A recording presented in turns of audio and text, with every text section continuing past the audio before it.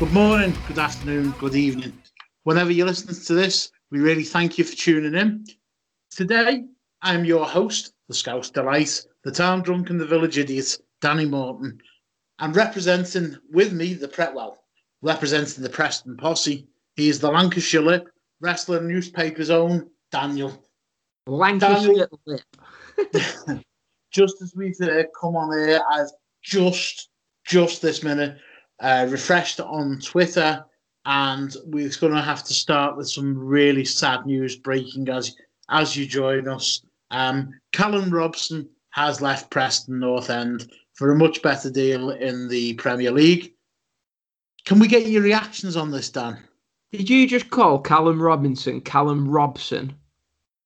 Yeah, I didn't mean to, but if I did, I apologise. You fucking prick. Yeah, congratulations, Callum, on your move. But anyway, I don't want to talk about it. Okay, well, that seems fair. Well, no, because I want to be positive, Danny, and if I start off by thinking even more about the fact Callum Robinson's moved, then, yeah. At least we're not talking about WWE today, so actually I probably won't have to shit on anything. Oh, no, give it time. It'll come, don't worry. So we've still got to talk about New Japan's promotion in the US, so that'll be fun. Today we are going to be talking about, starting with New Japan, we're going to be talking about day one of the fantastic G1 29 climax. That was from Dallas. We're also going to be talking Slammiversary, Fight for the Fallen preview, and also a preview for this weekend's G1. We may well get drawn off track as we go, as we tend to do.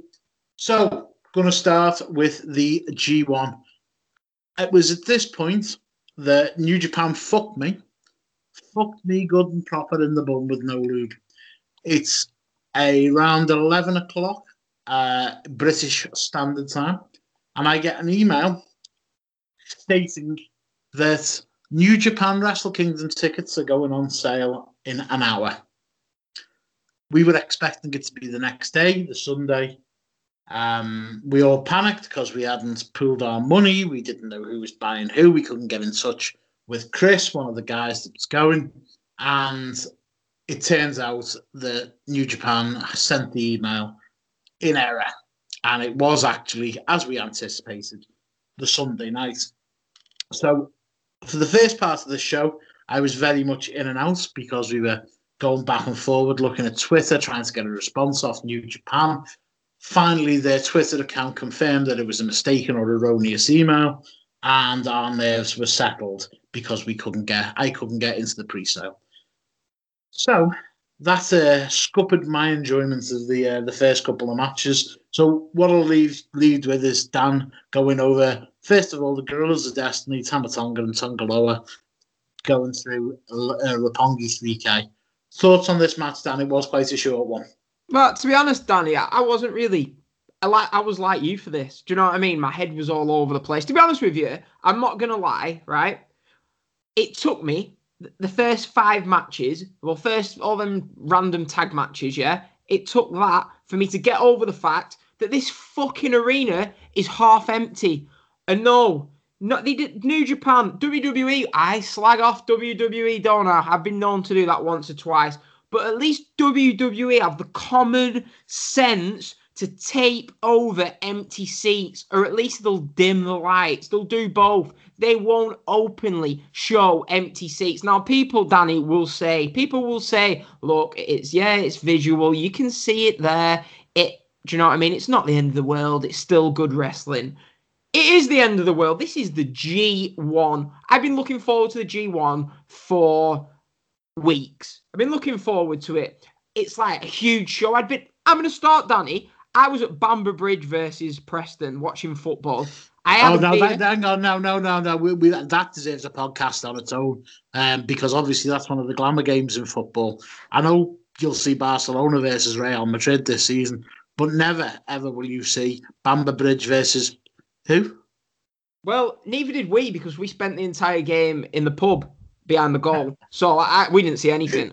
Basically, but what I'm saying is, so we're in the pub behind the goal, yeah, and I'm there, and I'd had 1.5 beers, and I thought, right, if I have one more beer, I can't drive home to watch this New Japan show. So I'm sat there and I'm thinking, what should I do? What should I do? So I thought, right, New Japan, I'm sorry. I'm going to have to move aside. I'm a young man. I'm going to go out. So I drove all the way back to my house from Bamber Bridge. We left 20 minutes before kickoff, Danny. I get my clothes, my ID, because I'm a young-looking chap who still needs ID. I'm sure you remember what that feels like. Same, bro. Same. So we get to the local Weatherspoons in Preston. I'm in my jeans. Actually, no, I was in shorts at this point. Greyfriars? No, they've opened up another one. The 12 Tellers. The Greyfriars is where all the oldies go, all those young whippersnappers. We go to 12 Tellers. So anyway, I'm sure this is what you want to hear about during the G1 review. So I'm sat in there. This is how dedicated I'm sat in there. It's a lively atmosphere in there. My mate, G, he sat there with a big picture of rum and coke or whatever. And I thought, right, I've got a decision. I can either have a drink here and it means I'm out. Or I can go home and watch New Japan.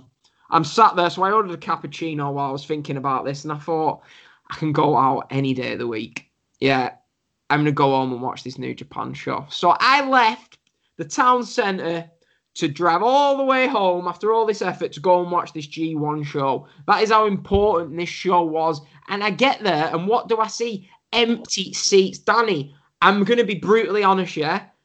I didn't overall enjoy this show.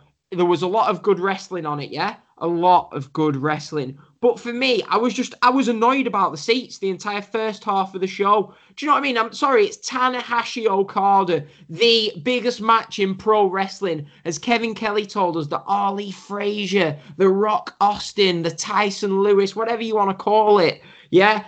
And I'm watching it, and it zooms in on Tanahashi as he's about to go for his high fly flow. What do I see in the background? A litter of empty seats. And at this point, I just thought, you pricks. It really did annoy me, and it ruined the show for me. I'm not going to lie. I'm here to give my opinion, and I let those empty seats ruin the show. And it was a shame because it was a great atmosphere, but just tape the seats up. If you can't be bothered to tape the seats up, wrestling is partly about the visual of it all. If you're telling me the G1 is such a huge show and I see empty seats everywhere I look, I'm sorry, you're basically telling me it's not a huge show. So yeah, Danny, that ruined the show for me. And to be honest with you, I could barely tell you anything that happened in those tag matches because we had all the Wrestle Kingdom shenanigans with the tickets because New Japan sent out the wrong email.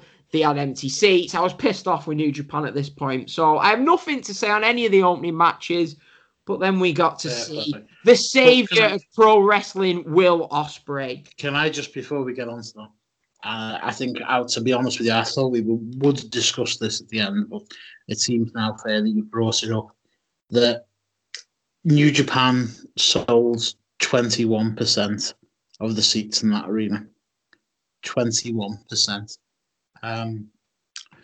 Now, I think it's viable, and we should, because if you listen to when Dan may have a go at WWE shows, I'm normally the one that will sit and try and put an alternative view across, and that's what I'm going to attempt to do now. This show, the American team, and I don't know whether they're a baseball team or whatever, hockey, or they're called the Mavericks, and it's owned by Mark Cuban, who owns Access TV. I think it's basketball, don't it? Basketball, it may well be, mate. Sorry, I'm not 100%. And they play and are partners within the American Airlines Center. And because Access TV shows they have the exclusive rights to New Japan in the United States, Mark Cuban has apparently invested a lot of money in this show via New Japan. This was an agreement made by New Japan office as a sweetener for Mark Cuban to have the first day, the historic G1 in this particular arena.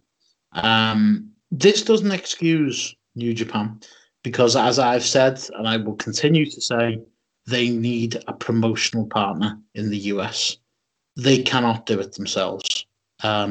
And we talked previously about Ring of Honor, and I don't think they're the perfect partner to actually promote these US events on behalf of New Japan. But they need someone. they need somebody promoting that a lot better than they have been. On the back of this, after running a 23,000-seat arena and getting 4,800 people in Dallas, Texas, they are now doing an East Coast tour. An East Coast tour, which is where the northeast of the United States tends to be where the more rabid or fervent wrestling fans are, and especially ones that have been starved of New Japan over the years. They've been the recipients and the supporters of a lot of the good shows that ROH put on over the years. However, New Japan have decided to run ROH venues, all of them usually less than 2,000 seats. That is the ECW Arena, 2,300 Arena, Lowell, Massachusetts, can't remember the name of the arena, and the Hammerstein Ballroom. Very, very, very, very poor strategic planning from New Japan. They really need to address this. But as I say, the reason for this show going ahead in this arena, 23,000-seat arena, was apparently as a sweetener for the amount of money invested by Mark Cuban and Access TV in New Japan. Which is fair enough, Danny. I'm not having a go at how little tickets sold. It's more the lack of effort to try and hide it. At least WWE, let's not be stupid here. I've been to SmackDowns at the MEN where there's been probably less than 4,800. Certainly the last one, there must have been, right? Yeah, that was a really good show.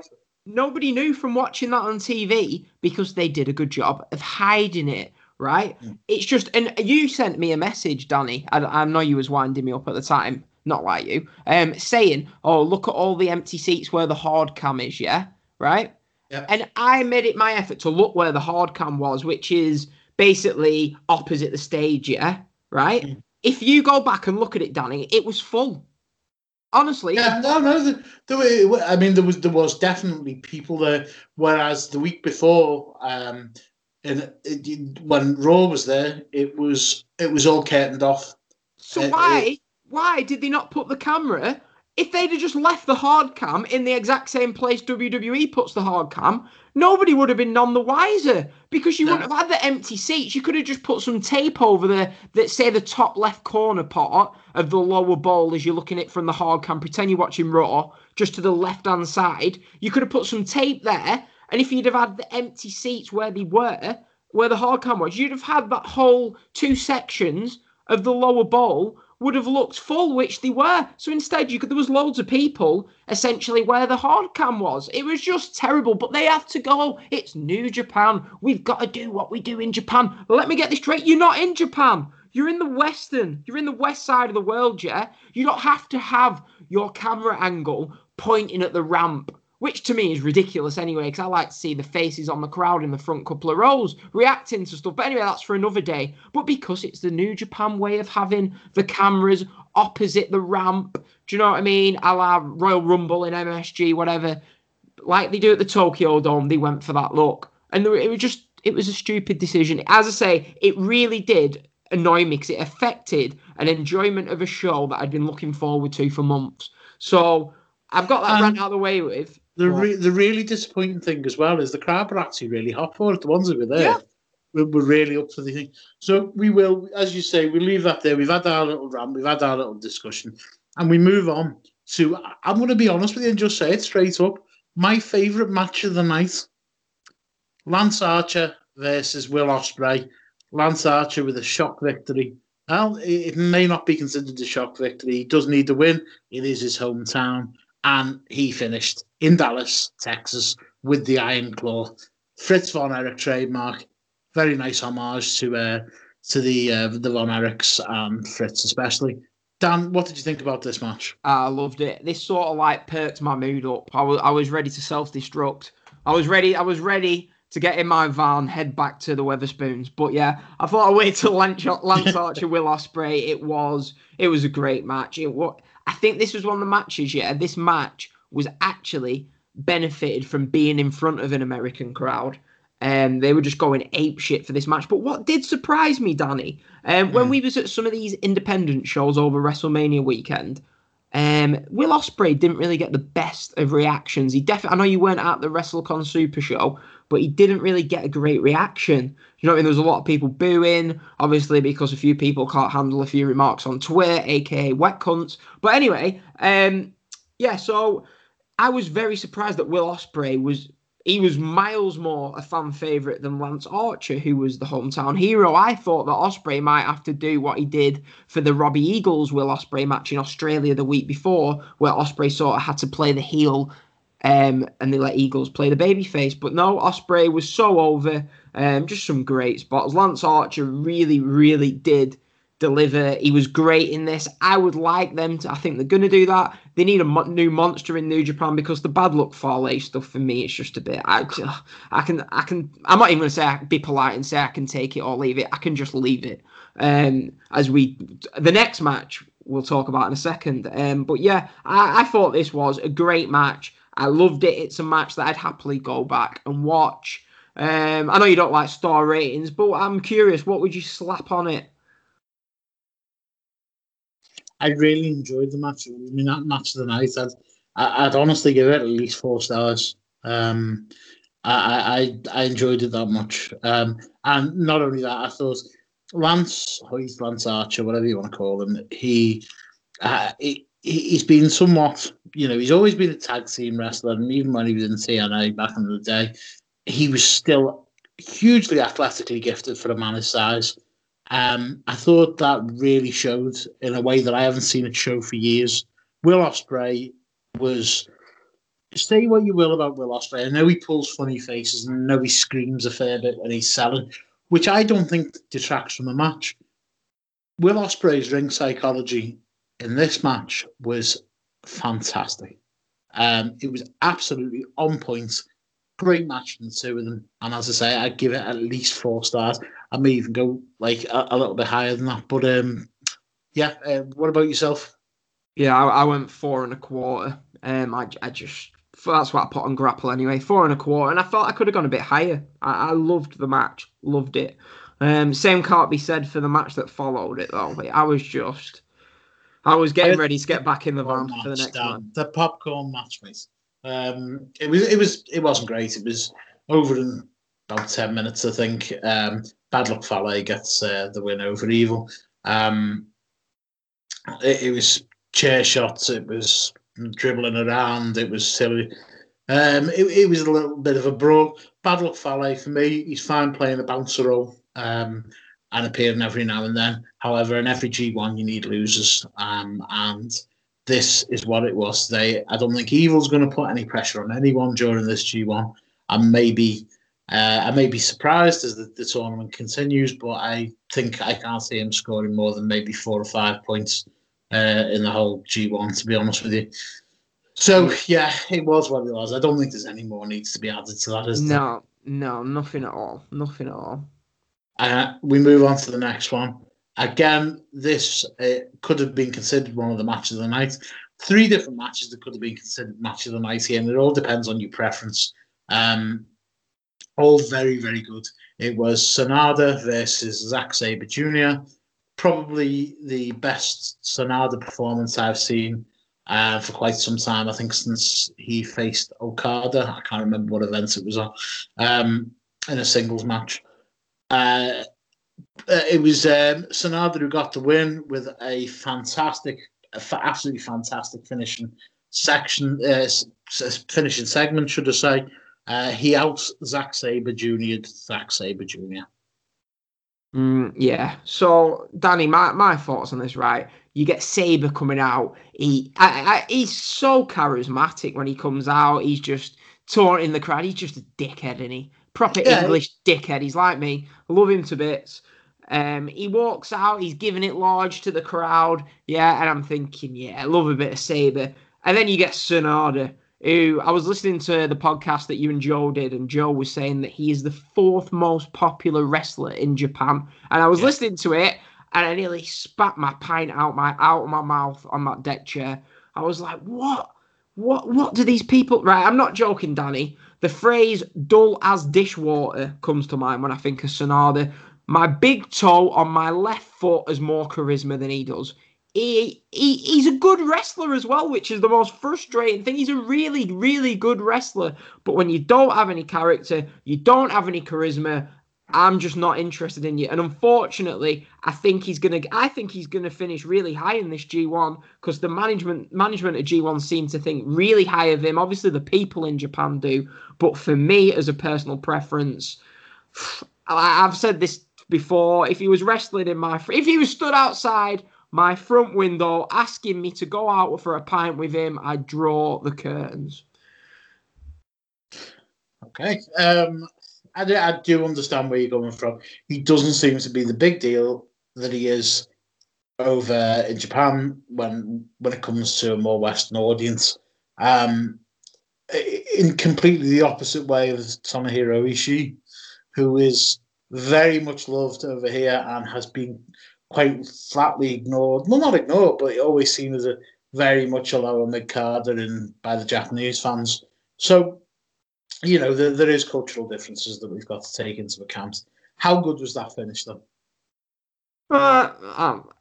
They had a match in Rev Pro, didn't they? The week before, where it was basically the same finish, but Sabre got the pin. So for me, and if you remember, I know you always say your memory's not that good. They had a match last year, and I'm sure it was in the G1, and they did the exact same finish. They've definitely had a match in New Japan where they did the same finish, because when the finish happened, I thought, you've done that before. But doesn't that therefore add to the story? Because didn't last time, didn't Zack Sabre Jr. get it? No, Sonada did it last time, because I remember being annoyed that Sonada had gone over Sabre. But Danny, don't get me wrong, I know I'm shitting on it, but it was a good wrestling match, wasn't it? I thought what happened was, I thought the opening part of the match was great, yeah, and then they just sort of like lost me for a bit there in the middle, and then I think that style of match can do that as well. It can lose you, especially because I think this may have been either the longest, second longest match on the card. So it can do that. That's it. The best part of this, Danny, was Sabre's line in the interview after the match. Yes. A technical wrestling match in front of an American crowd is like reading Shakespeare to a dog. And I was buzzing me because I was messaging. I don't know if it was someone I was complaining to. Me, anyway. I think. Was it you? I was saying these American fans. No offense to American fans, but I was hearing the "This is awesome" chants. They was good in it. No, they won me back in the Okada Tanahashi match. Yeah, which was my lasting memory. So for that, I give them an applause. But I'm hearing "This is awesome," and then did you see that? Get the sign with half of a head of scenery and half of it. And I was thinking, Jesus Christ! Next time, just stay in Japan. Just stay in Japan. I won't have to see empty seats. I won't have to hear "This is awesome" chant. Just stay in Japan. But yeah. Sorry, everyone. This is Danny's fault for mentioning Callum Robson at the start of the show. Sheffield United's Callum Robson. I'll just carry on with. The next match was Kenta versus Kota Ibushi, and I enjoyed this match straight from the off. There was a rope break called, tie up, go back to the rope break, and it was Kota Ibushi in the ropes, and it looked like they were going to get a clean rope, and then fuck off. Really dirty, stiff slap from Kenta, just coming back to the crowd and saying, "Remember that Hideo Itami? That's not me." Two of the biggest kickers in wrestling, the hardest kickers in wrestling, full stop. It wasn't as good as it could have been. I think there's a lot of ring rustiness from Kenta getting back into a long match and getting back into the flow of a non-WWE style of match. But the only botch in the match for me was unfortunately the go to sleep at the end. And it was a win for Kenta, who gets us 2 points on the board. Dan, I think you've got slightly different feelings about this match to me, but I enjoyed it. Wouldn't say it was the best match, but it was still a good one for me. What did you go star ratings wise, just so I can get your sort of like your praise of the match, your thoughts on the match overall? I'd have gone about 3.75 at 3 3/4. Yeah, I think that's fair enough. Right now, I've ranted, I've raved, whatever. Right, to me, I'm gonna be honest, Danny Kenta. Right, he didn't really look that much different to me. How he did in NXT. Yeah, he didn't really seem much different than some of his matches on Takeover. I think he had a match against Chris Hero on a Takeover, which was a good match. This was a good match. It was a good match, but I was a bit disappointed. I was hoping, wishing that it would be the old Kenta. But if you put your sensible head on, do you know what I mean? He's not wrestled in a while. This is his first type of match like this in what? When did he sign for NXT? 2014 or something. So you can't judge him just on this match. He's basically had 3 months out. His 90-day no compete clause. I think he's done a couple of little events where he's showed as an appearance, but I don't think he's done any actual wrestling. So I think you have got to take that into account. But as we said, it was a good match, and hopefully we're going to see many, many more. I did think there was a definite turn up of style from when I've seen him, especially most recently in the 205 Live, and I always thought he put in good performances, but you're still only talking about a 10-minute match. I'm glad to see him back, hoping that he can kick on from here. It's the very first start of a very long tournament. This takes some matches. At least. And kicking on to he's not going to win this G1. Weirdly, he's been touted as one of the favourites, and I cannot see any way, shape, or form he is going to be in the final stages of this event. I think come day 3, he's out of this. But I think it's definitely there to give him some matches, get him involved, and hopefully build up, as New Japan does so well, build up stories from a tournament. Who'd have thought of that, building storylines from competitive action? He's going to beat Tanahashi, I think. I think he's going to beat... I think, is that his next match? Tanahashi, I think he's going to go over Tanahashi. No, I can't remember. I think he's going to beat him. But yeah, I just didn't like the Fast Four. I don't know. Right, what they missed out with this match, they didn't have the 5 we used to at the end of the match. You are right, Tanahashi.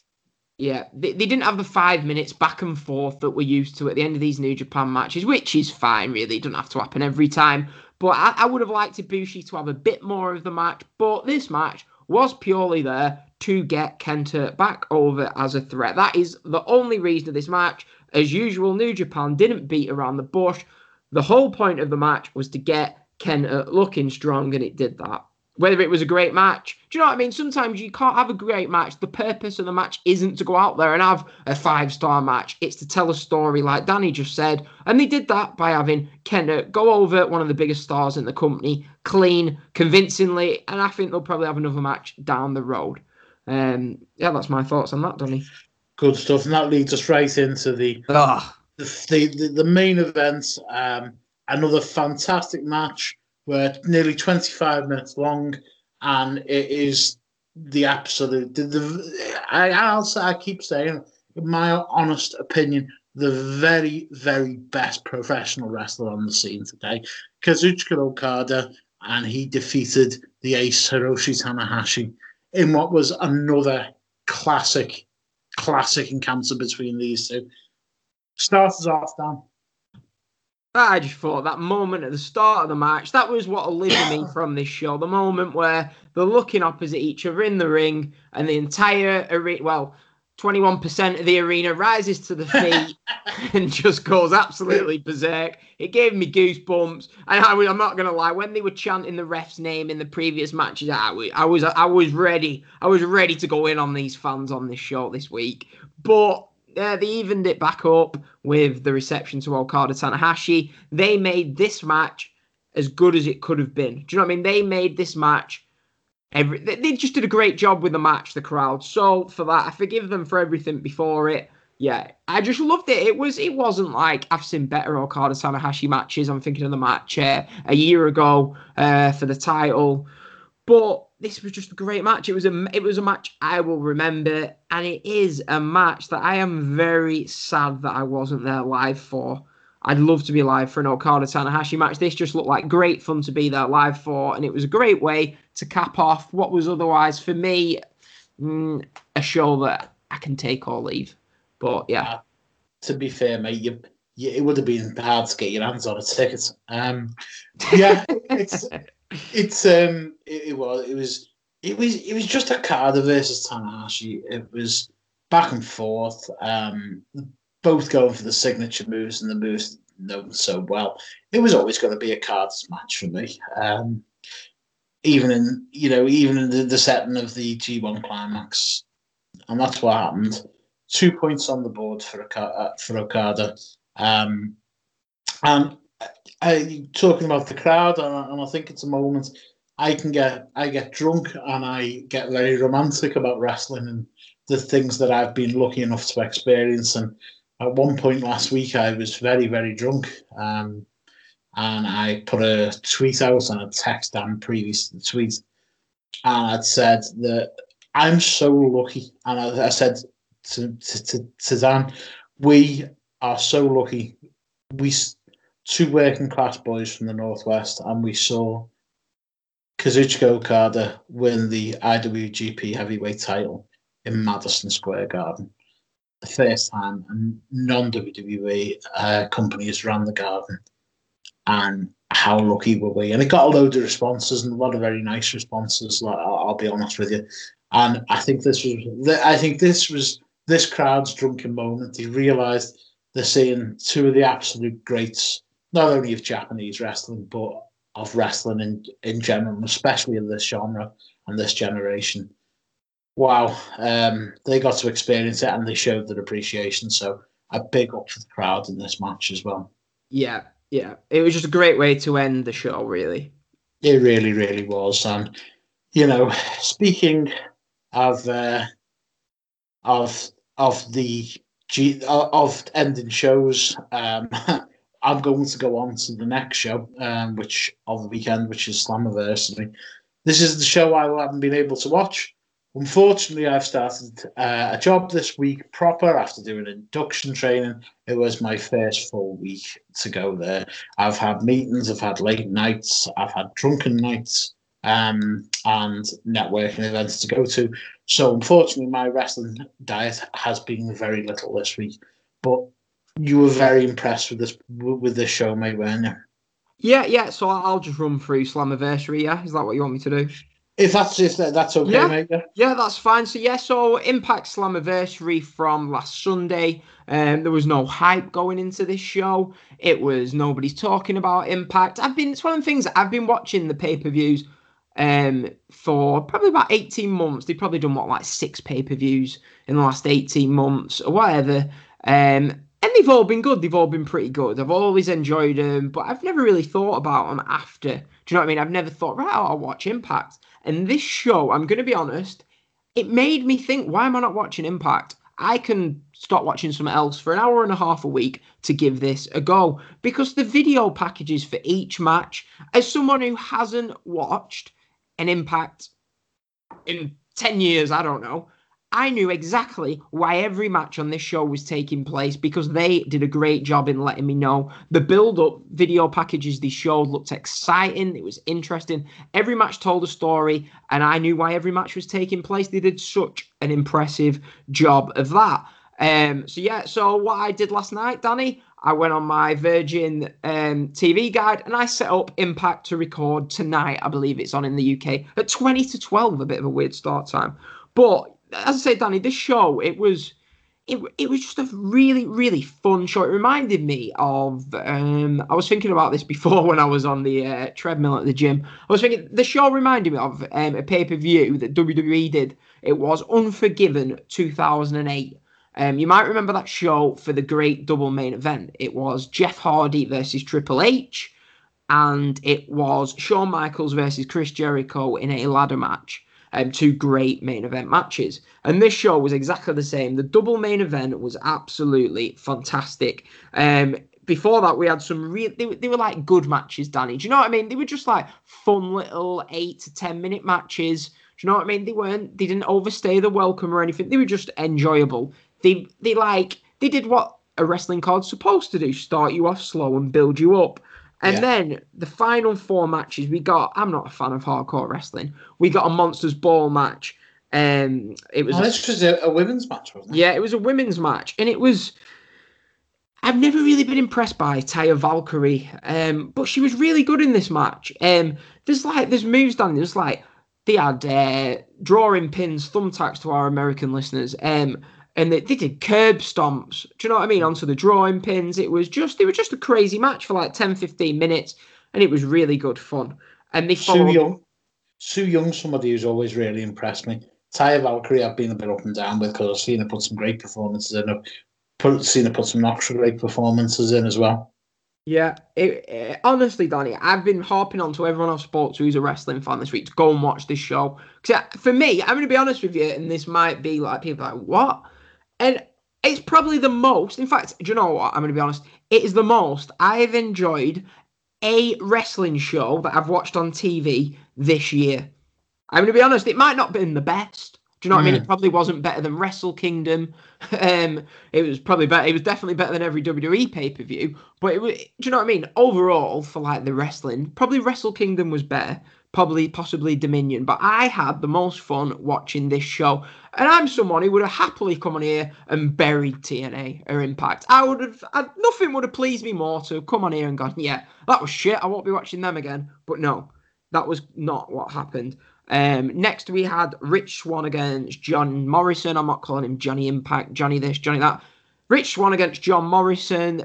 This was a really good match. Rich Swann impressed. People have their opinions of him. I don't really give a shit. He was really good in the match the other month against Sami Callihan. He was great in this. He probably got the best match from John Morrison I've seen since the Rey Mysterio match about 30 years ago. But yeah, this was a really good match. And then I'm wondering about. I've got to be honest with you. I've been wondering about this one because these two are two guys I really, really like. Two of my in terms of frame and the way they work, two of my favorite types of wrestlers to watch. How did this one go between Brian Cage and Michael Elgin? Hello, Rich Swann and John Morrison. That's the two. Who are you two? No, sorry. Did you lose me then? No, I didn't lose you. You just like sort of changed the subject. Brian Cage versus Michael Elgin. Is that what you meant? That's what I said, yeah. All right, it didn't come across that. But anyway, yeah, Brian Cage. Yeah.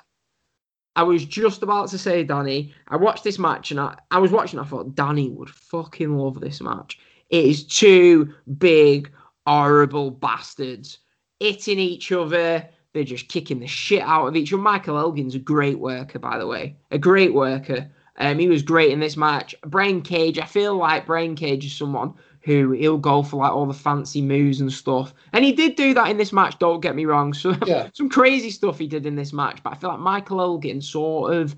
I watched Brian Cage against John Morrison, against Michael Oku at the Rev Pro show. And Michael Elgin just, do you know what I mean? He just controlled him. He just got a really good match out of him. There was no botches from Cage like I've seen before. It was just a really, really great match. I loved this match. Brilliant match. I can't speak highly of it enough. Probably go about 4 and a quarter. Danny, you've got to go and watch it. Yeah, I'm definitely going to give it a watch, mate. Definitely. Yeah, and then the main event was an intergender match. Sami Callihan versus Tessa Blanchard. I don't know what your opinion is, Danny, of intergender wrestling. A lot of people don't like it. I like it. I don't know why. I think it's because I don't see it often. It's something that I'll see once every couple of months. And if it works, it works. And it really did work. Tessa Blanchard, honestly, I was going to say she's the best. She's one of the best women's wrestlers around. And I thought to myself, but do you know what? That's a slap in her face. She's one of the best wrestlers around. I really do think that highly of her. There was just little things in this match as it's going on, Danny. And she's selling things that, do you know what I mean? She didn't need to sell, but she did sell, going back to stuff that happened earlier in the match, in the angle. It was just It was a brilliant, brilliant match. And Impact, Josh Matthews on commentary did a great job of making it seem like it was a historic match. He was like, this is the first time an intergender match is main evented a pay-per-view. He was just making it out to seem huge. But yeah, it was just great. Tessa Blanchard was amazing. Sami Callihan did a great job. It was a scrap, Danny. It was a proper scrap again. You will like this match. Honestly, I can't speak highly enough about the double main event. Loved it. And the show finishes, Danny, but the only thing I didn't like, so Sami Callihan wins the match. And I'm going to say this to you, and you're going to think that doesn't sound like Sami Callihan. He, after the match, so Callihan, the horrible bastard, wins, do you know what I mean? Right? He goes back into the ring, and he sort of like gives Tessa the nod of approval. You know, like, and hands her his bat and like shows her his respect. And I thought, no, that is not what I want from Sami Callihan. Do you know what I mean? I wanted him to go up to her and just spit in her face and walk off. And I was like, oh, you were so close. Why did you do that? You could have just ended the show 30 seconds before. But TNA, Impact went back to being TNA. I don't know. But yeah, I loved it, and I am going to be watching him. Well, I don't know when I'm going to watch Impact, so we've got a brutal weekend ahead. But yeah, I think we've spoken enough about Slammiversary. Go and watch it. It was a great, great pay-per-view. Right, and that leads us on to which is going to be what a weekend of wrestling we've got ahead of us. We've got so much to cram in, haven't we? Well, that's it, and we are moving as quickly as possible on here as well. So we're not going to try and bore you too much, but we have AEW Fight for the Fallen in Jacksonville, Florida, and Daly's Place Amphitheater. One thing I want to comment on this card straight from the off is the amount of tag team matches that we're going to have here. I listened to Tony Khan. If you listen to any of the podcasts that he's been on recently, he wants to put a slant on wrestling where wins and losses matters, and he also wants to rebuild a tag team division, which Christ knows we've all been crying out for. We've got, and I'm not. We all know me and Dan aren't overly fans of three-way or multi-man matches or multi-team matches. However, tag team matches coming up this week on this show. SCU Frankie Kazarian versus Scorpio Sky, two fine hands in the ring. This is the Lucha Brothers of Pentagon Jr. and Ray Phoenix. Three-way tag team match of Angelico, Jack Evans versus Jungle Boy and Luchasaurus. This the Dark Order, and then obviously what will likely main event, Cody and Dustin versus the Young Bucks. You've got excuse me, we've got 4, 5, 6, 7 tag teams. My math's right there. Yes, it is. 7 teams, tag teams, that they may not all be the top and bottom. So they may not all be the top of the profession, but they are all decent teams and they're all identifiable. They've all got a gimmick that works as a tag team. That's what I'm very impressed by going into this card. We've got a singles match of Shima versus Kenny Omega, Ali versus Brandy Rhodes, and Adam Page versus Kip Sabian. What is the 3 matches you're looking forward to the most here, Dan? None of them. I'm going to be honest, I'm just looking forward to the show, to be honest. I'm still at that stage where they don't really put on matches that I'm like, oh, I can't wait to see that match. I'm just happy to watch the show. Do you know what I mean? I'm still like bedding into the AEW thing. So I'm just curious and I'm enjoying seeing what they're doing and stuff like that. Obviously, the standout matches are the Cody and Dustin versus Young Bucks match is the biggest match on the show. I'm obviously I'll enjoy that. The Lucha Brothers SCU is someone who really impressed me recently when I've watched them. They were really, I was always cold on them in ROH. Thought they're a bit old, but Christopher Daniels had a great match at one of the Ring of Honor shows at the end of last year. I think it might have been against Marty. And I just thought, you know what, this guy's still got it. And then at WrestleMania weekend, he was great on the Super Show. I've been impressed with Scorpio Sky, what I've seen of him in a few of the matches, and he never really someone who stood out. So I'm actually quite interested in this Lucha Brothers against SCU match. Well, I think Jericho match. On this one, it's Frankie Kazarian, who's partner in SCU. So that's again, Chris Daniels is fantastic. And what were you saying, mate? Sorry. No, I was just going to say Chris Jericho with a live mic. I'm hoping they do something strong to put over the Hangman Page Jericho match, because as is right now, Hangman Page, in my opinion, isn't not. I wouldn't say ready. I don't feel he's quite. Don't feel like he's quite old. Over enough. I don't know what the word is. He's over, but I just don't feel like there's something that's just not there that's ready to be relied upon in the main event of a massive show. But do you know what I mean? If anyone, I don't know. I don't want to say I know what you said. Let it run. He's over, but there isn't the swell of enthusiasm to push him to a title run yet from the fans. I feel like he needed 6 months of building him up on TV, ready for his first match. I know, they said all that stuff in the early stages. Oh, we don't want do you know what I mean? We want to build the company around stars like Hangman Page and stuff. But for me, do you know what I mean? Just put him in a lesser match, maybe, and then just have someone that you know is going to go out. Chris Jericho is a great choice to be the first champion. Let's get that straight. He's not as over. He's not as good in the ring as he still is, but he can still have a great match. For me, you just go with Kenny against Jericho in that main event, or even Moxley, just someone with a bit more experience. But hey, Hangman Page might prove. I'm not even saying he's going to prove us wrong, because I know he can go out there and have a good match. I think the quality of the match, as you say, is going to be fantastic.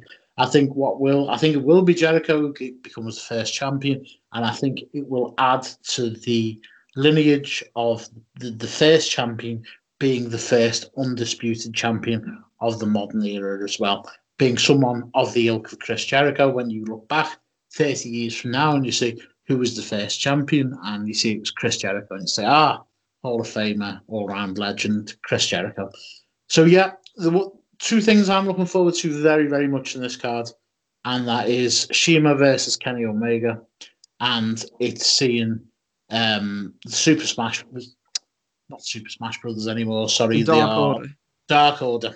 I'm looking forward to seeing them in a competitive match, see how the gimmick goes and gets over. It's one of the more interesting gimmicks on AEW, a little bit left of field, or a little bit, not what the standard is. So I'm looking forward to seeing how they get on. Jungle Boy and Luchasaurus will be fun. Angelico and Jack Evans are Angelico and Jack Evans. So that should be a fun match. We are a bit pushed for time, so we will crack on with this, and we will look forward. I want to go through the New Japan cards. We've got 2 of them coming up this weekend, and we'll just concentrate purely on the tournament matches, if that's okay with you, Dan. Yeah. What we'll do, Danny, because obviously we're talking about Extreme Rules on tomorrow's show. That's for people who don't know. We're going to do a show tomorrow on Extreme Rules, so make sure you stay checking out for that. We'll just finish off by talking through what we're looking forward to in this G1 weekend, and maybe a bit of Evolve. But maybe so much stuff. How lucky are we as wrestlers? Danny, I was thinking before, right? So it's dangerous, that, Dan. Dangerous. So this weekend, right, this is just an outline of my weekend, right? We've got G1 in the morning. I've got AFC Filed versus Preston at 3:00. Yeah? Whoa. No Callum Robinson. Right, we've got Evolve at 1, which I won't be watching because I'm not watching something that's purely there. Anyway, I won't get into that. We've got Fight for the Fallen, at 1 a.m. So that's 2 shows on the Saturday, 3 shows if you include Evolve, yeah? Then Sunday morning, you've got the G1. Sunday night, you've got Extreme Rules. Monday morning, you've got the G1 again. And I remember back in the day, there'd be a WWE pay-per-view on the Sunday, and to try and get me in the mood, I'd watch the years before equivalent on the Saturday night. So say if Backlash 2005 was on the Sunday, I'd spend my Saturday probably watching Backlash 2004, 2003. Do you know what I mean? And now, flipping heck, imagine trying to do that now. You'd have no chance. But yeah, so these matches coming up, Danny, at New Japan, there's some. Interestingly enough, we were just talking about Fight for the Fallen. It's interesting that Moxley isn't on Fight for the Fallen. He's on the G1 show.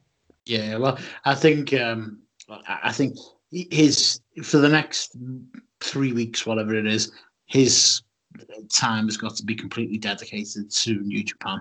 Yeah, the biggest tournament in pro wrestling. So, not in Dallas. not in fucking Dallas, no. Juice Robinson versus Shingo Takagi, and the Block B. These are all Block B matches after we had the Block A night at Dallas. So Juice Robinson, Shingo Takagi. I can't see anything other than the Shingo win here. I can't see him getting beat by Juice Robinson after the defeat to Will Ospreay. I don't see him getting beat by Juice in this match at all. What's your thoughts on this? Yeah, I think you have Shingo win, but I am looking forward. They started the whole with Robinson that he was going to be more serious. He obviously cut his hair off, so I think the perfect opponent for him is Shingo. Do you know what I mean in this match? But yeah, I'll probably Shingo will win that. But yeah, I'm trying to look well. So the main thing on the show, Danny, for me, and I know that it's the match you're going to look forward to the most, Ishii versus Cobb. They teased us last week. That was a great part of the show. Yeah. It's got you. It's a bit of you, that, isn't it? Ishii versus Cobb. We saw it. Yeah, we saw it in New Orleans. Yeah, they just like Rev Pro. Was it Rev? It was the WrestleCon Super Show. WrestleCon Super Show. Yeah, it's gonna be good. One thing I mean, what we're all thinking is on the Jon Moxley Tai Chi match. Is Moxley going to be cornered by Shota Umino? I hope so. I'm looking forward to seeing them in the tag matches. But yeah, I would love it. Just so he ends whenever they leave any match when he's being cornered, just leave while he's saying the words, "Come, my friend, many sake." That killed me. Absolutely killed me. Yeah, and you've got Naito versus Toru Yano. Who over the years has made Naito stumble and fall and lose silly matches to him. I think that's going to be another one of their not so classic matches. I think probably Yano will get some kind of shady victory over Naito. Yeah, and then main event Goto versus Jay White. I'm going with Jay White. Don't really care about this match. I think Jay White needs to prove to himself. Did you hear the shit he got off the crowd in Dallas? No, I was probably bitching someone on WhatsApp. Yeah, it was probably me. He got that kind of heat where it wasn't like it wasn't you're a baddie, boo. It was we don't want you here, go away. From that crowd. Now, I know Jay White is a bit like Marmite. People love him, people hate him, but there wasn't much love for him in Dallas, and he really needs to up his game and put in another classic performance, which he's capable of. Whether Haruki Goto is the man to do it with or not, I very much doubt, but it's not one that I'm looking forward to be honest with you. So, there we go. Next day is unbelievable. Looking at this, wow. I was just looking at the lineup for the next day. Obviously, we've got Lance Archer versus Farley to start us off with. But, Danny, have you seen the lineup for the next day? Jesus Christ. It looks, yeah. So, for all listeners, it's Ospreay versus Sonada. Well, fucking hell. I mean, Sonada obviously will not be the most entertaining, but the great wrestler Ospreay will get a great match. Those two will have a great match. And then Okada versus Zack, Ibushi versus Evil, and Tanahashi versus Kenta. That'll be after 4 hours sleep, 3 Red Bulls. Oh. Well, this is going to be the endurance day because we'll if you think about it, we're going to be up Saturday morning to watch this. And then we're going to have to stay up late Saturday night to watch Fight for the Fallen from Saturday night into Sunday morning. How do you expect you to be able to be a parent when there's this going on? Do you know what I mean? It's just my luck that I'm a parent while this is going on. Why couldn't I have been a parent in 2009 when all I had to look forward to was like Randy Orton versus Triple H once a month or something? Nothing was going on. And now there's about 10 shows a week and... Well, of course, you've got the Evolve show, and I'm sure everyone around has got little independent shows going on here, there, and everywhere. Go out, watch some wrestling. That's what we do. You're packed with wrestling on TV and on demand this weekend. That's it for me. Dan, have you got anything to add before we skip out here? No, not a lot, really. I'm just excited, really. It's going to be a great, great weekend. So... Make sure if you've enjoyed today's show, make sure you join us for tomorrow for our WWE Extreme Rules show. We didn't really want to speak about WWE today because, I don't know, I was too busy burying New Japan. But yeah, I'm sure that's going to change because we have got a brutal schedule coming up with this G1. Danny, you've got absolutely no hope keeping up with the G1 with starting your new job. You're just going to get me going, oh, Danny, you've got to watch this match. I'll be pecking your head to watch a match, and then about 8 hours later, like, oh, Danny, you need to go out your way to check out this match. Yeah. I know it's all comes from a good place. I'll try and watch it definitely as much as I can. I'm really excited about it. I didn't get a great deal of time to watch the G1 last year. Can't remember why. Probably the World Cup was going on or something like that. Yeah, it was. But this time, I want to give it my best shot. Thank you very much for listening to us today. Go on. It's been a lot of non-WWE talk, but we will get back into the WWE news, happenings, and the Extreme Rules pay-per-view when we catch up with you tomorrow. If you want to give us a like and a subscribe and a follow on Twitter, you can do. Dan, our Twitter handle is at WrestleNewsFM. At WrestleNewsFM. Don't get cocky because you'll get abused back.